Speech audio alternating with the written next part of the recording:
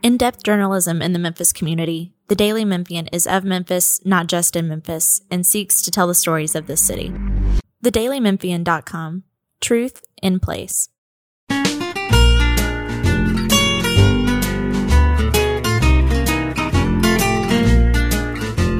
Welcome to Destination Delicious. This week is Memphis Food and Wine Festival.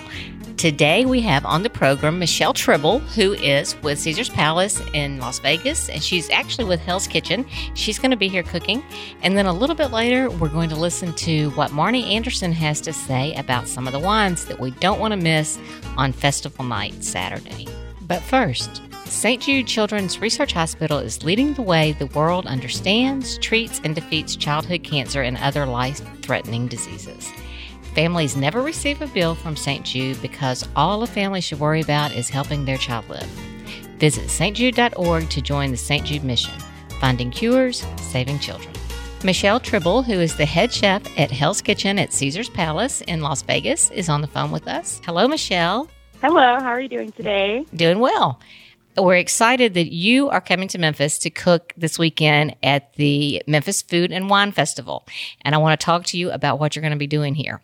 But first, I want you to tell everybody how it is that you came at age 26. Am I right? Yes, I was 26 at the time. That's correct. To be in charge of the kitchen at a huge restaurant in Las Vegas.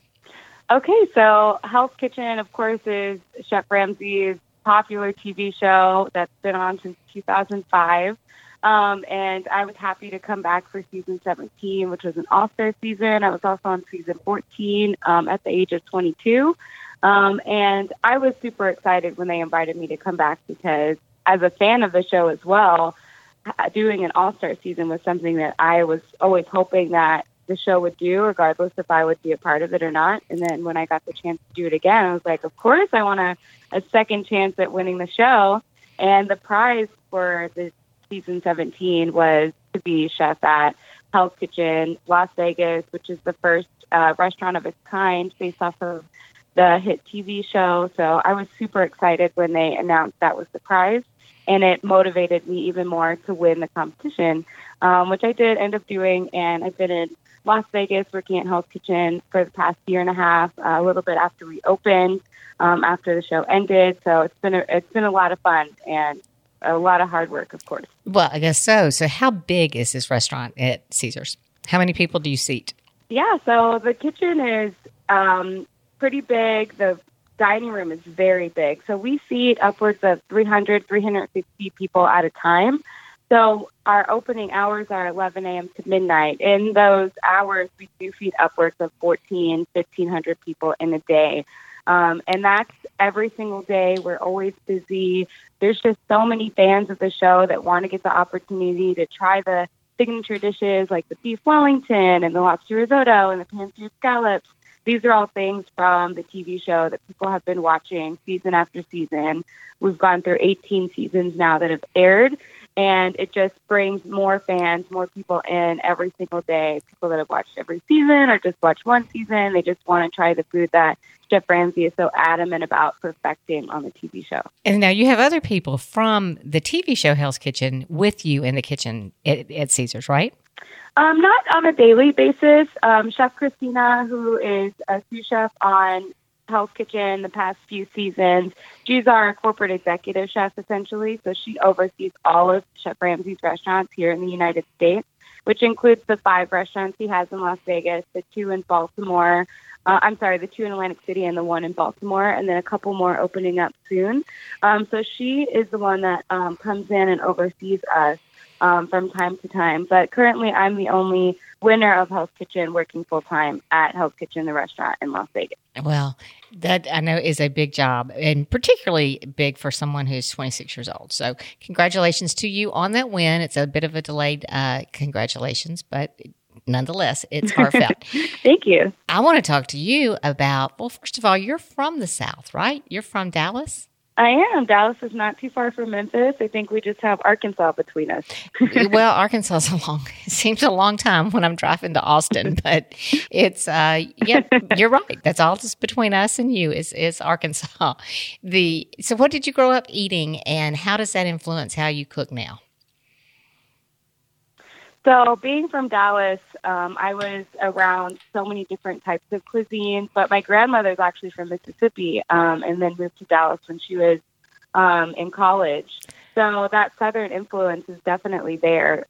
She would often make really Southern dishes like chicken fried steak and mashed potatoes and just really good home-cooked Southern food. Her holiday ham was like the best ham I've ever had. And also, she was just really good at making everything, like to bacon to oatmeal. Like, I just had really good, delicious, rich food growing up. And then on the other side of it, on my other side of the family, my grandparents are Mexican. So I grew up with that Southern influence too, because we do border Mexico, of course. So it's not just about Southern, rich, hearty, like food. It's also about the other cultures that are around us. So I grew up eating a lot of Tex-Mex food and things like that. But I'm also not a food snob. I'm very familiar with fast food because my grandparents grew up in that era where that was like, you know, the thing that came about and was popular then. But I have an elevated palate because I love eating. So I went to culinary school. So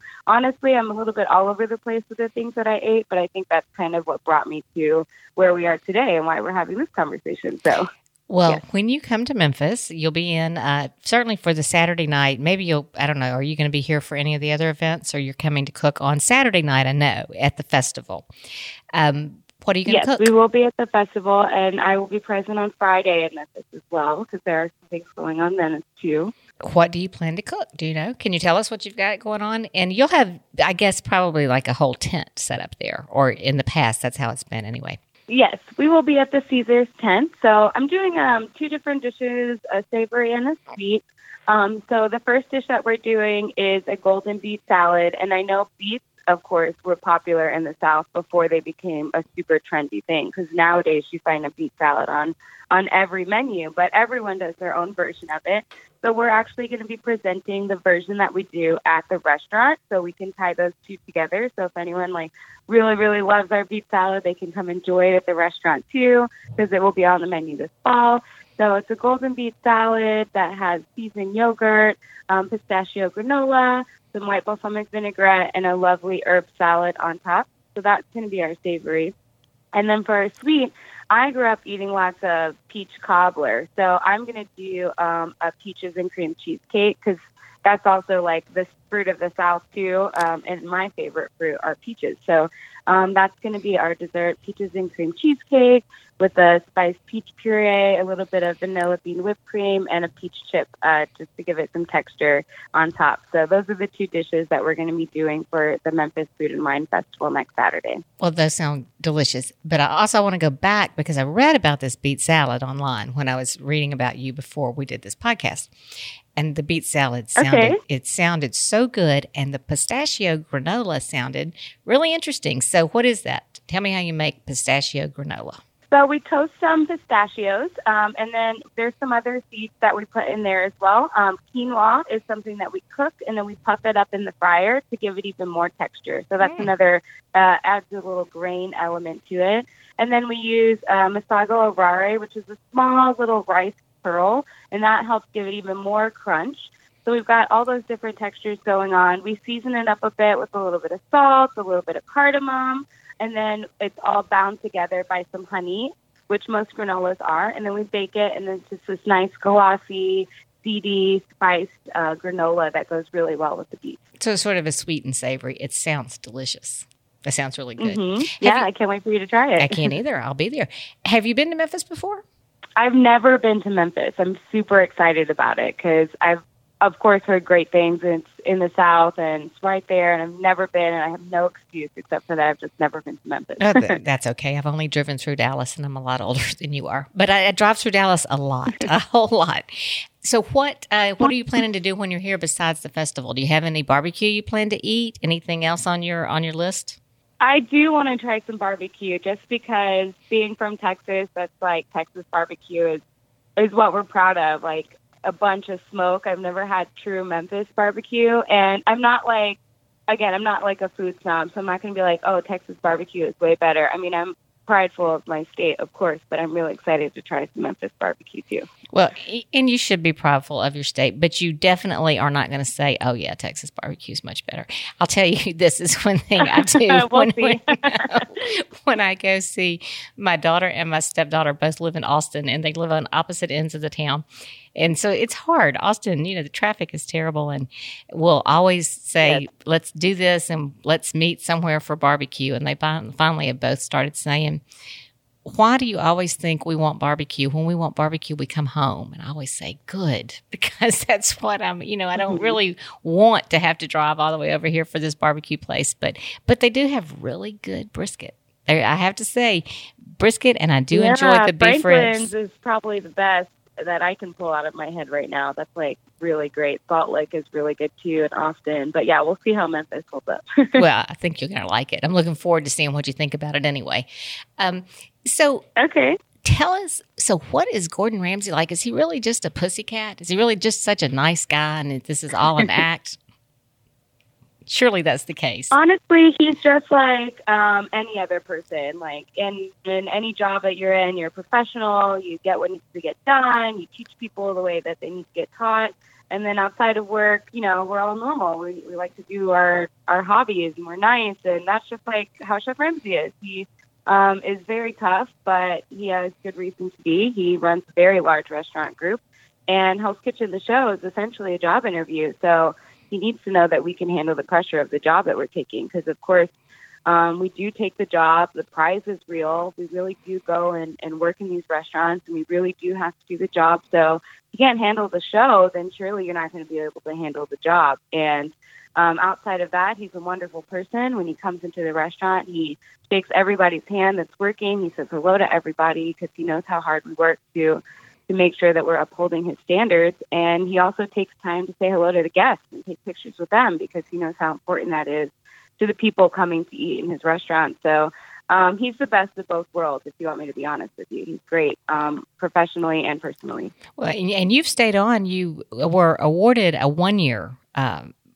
job, right? But you've stayed on for a year and a half, you said? Is that how it works at the end of the show? Don't you get a year? Something like that. So they state the prize as an annual salary, and I think a lot of people assume it's just a year, but it's just like any other job where you come on and you do your job as long as you want to stay or something else brings you away. So yeah, I've been fortunate to still, of course, be in the position here about a year and a half now.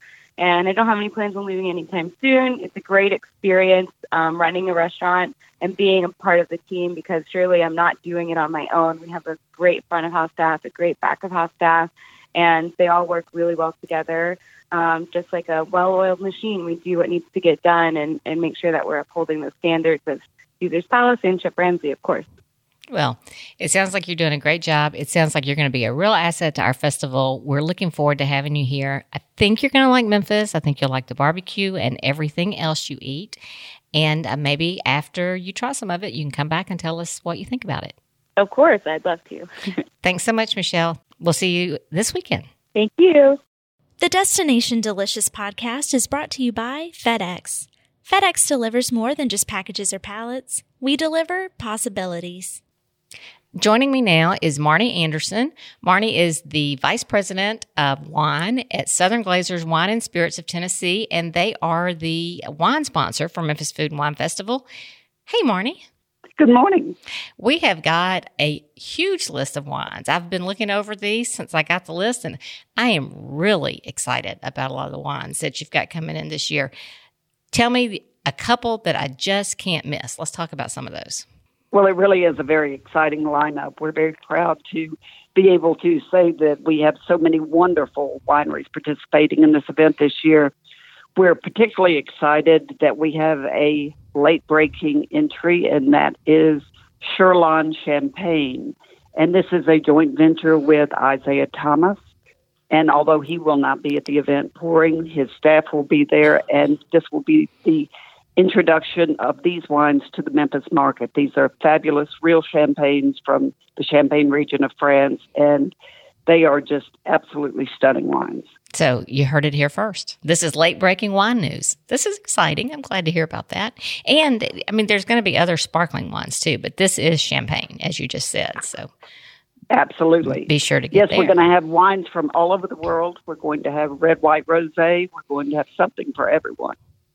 You know, something that I noticed on here also, we want to mention that Cornerstone, which has Memphis owners, Michael Dragutsky and some other people, is going to be pouring. And that's not something you always see around here. These are nice wines. This is something people should... No, Memphis should be very proud of that. They're pouring their whole selection of wines that are currently available, and primarily Cabernet Sauvignon, but with some surprises. We have a Sauvignon Blanc and also a rosé of Pinot Noir that is new, and a Pinot Noir from the Santa Barbara district of California. I just saw that rosé, and I'm unfamiliar with that. I haven't. I think I had a rosé maybe when a Stepping Stone, but I didn't know Cornerstone had one. So I love a rosé, and I know a lot of people do. So we're looking forward to that. Hey, it's going to be cold though. Isn't that going to be great? We're going to get to wear our sweaters on Saturday night. It's going to be wonderful. Yes. So we're going to have lots of big red wines to drink during that cool evening. What are some the Dry Creek Vineyard's going to be here, and that's also going to be the wines that will be poured on Thursday night at the chef's dinner at Acre. Absolutely. Very special wine from California. These are really good. I'm looking forward to that. Is that very good. Okay, good. And also we're going to have wines from Bernardus from the Santa Lucia Highlands in California. They're going to be pouring 3 single vineyard Pinot Noirs from the Santa Lucia Highlands. Oh my goodness. Which is going to be a great treat. And then there are some things on there that people may be a little bit more familiar with that we know that you love, like there's the Miraval rosé that everybody likes. There's Schramsberg, and the Whispering Angel rosé, which everyone loves. That's true. I see that one right here. Now, what is the Palm? I've heard something about that. The Palm by Whispering Angel. That's also a rosé, yes. Right? It's a little more affordable, but very fun rosé from the south of France and made by Whispering Angels. So it is indeed a more affordable version of the Whispering Angel. I haven't tried that one yet, but I have heard quite a few people ask me about that. So that'll be good. Hey, Silver Oak is on here. I was at a Silver Oak dinner just a couple of weeks ago. That'll be nice. Will Charlie Campbell? Oh, that's such a remarkable wine, yes. I guess be there. And something I think is kind of interesting. Oh, also Toomey, which will be, I guess, set up with Silver Oak. They're Brother Vineyards, is that right? It's the same company. Yes. Okay. Yes. And then there's going to be Cobram will be pouring high-end sakes, correct? Yes, and this is part of the wine industry that not a lot of people are familiar with, but I urge everyone to try them. They're really excellent wines. I'm looking forward to that, and looking forward to figuring out exactly what. Here's the fun thing about it, and you know this, but let's talk a little bit about it if we can, for people who maybe haven't been to the festival before. When you get there, you're going to be given a brochure, and you'll want to look. Okay, here are the wines, and then it'll tell you where everybody is and what they're making. So you want to try to, as best you can, and it's not going to be as easy as you think, but you want to try to maybe say, oh, I think this wine will pair well with that food, and get over there and try them together. Would you agree with that? I would. You're right. It's not going to be quite that easy. You'd agree with that, too. Booths are going to be pouring a variety of wines, so you will have options with the food choices, many, many options. And it might be better, pick out your food and then go to, say, I want to try a wine from, this winery, and go over and say, here, I want a red, I want a white, yes. I want a... Most of the wineries are pouring new selections this year, so even if you think you've tasted the wines from that winery, you might be surprised. There are a lot of new entries. And you said there's going to be somebody here from Germany? Yes. And German wines are often overlooked, but it is October, and that is usually when German wines are promoted, Oktoberfest, and they're really great food wines because they're very high in acid and they're easy to drink and not so high in alcohol. So I think people will get a chance to try some new wines from Germany. We're going to have a selection of Rieslings and some new varieties, including Pinot Noir from Germany, which is becoming quite popular. I I know I've never had a Pinot Noir from Germany, so that'll be something to go on my surprised. list. They're very good. I'll put it on Global my list. warming.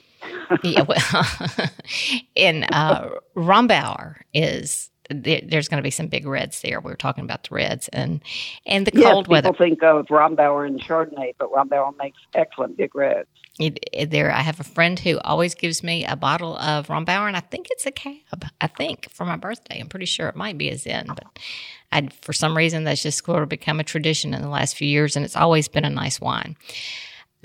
I am really looking forward to this year's festival. Honestly, I was looking at the pictures from the last festival, and I don't know if you remember. I know you were out there, and it was hot.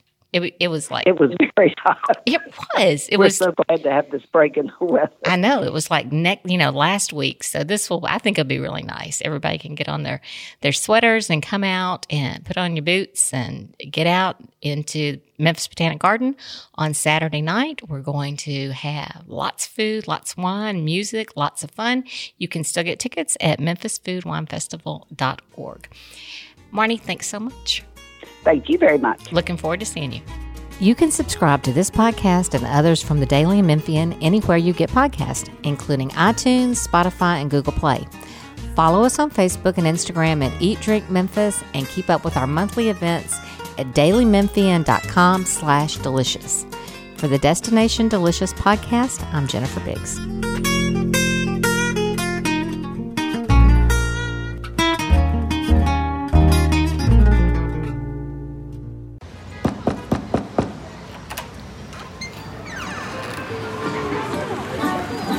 We could stay here forever.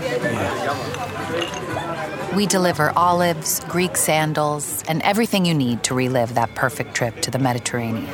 But what you really get when FedEx knocks on your door is so much more. FedEx Delivery. Memories. What we deliver by delivering. In-depth journalism in the Memphis community, the Daily Memphian is of Memphis, not just in Memphis, and seeks to tell the stories of this city. TheDailyMemphian.com. Truth in place.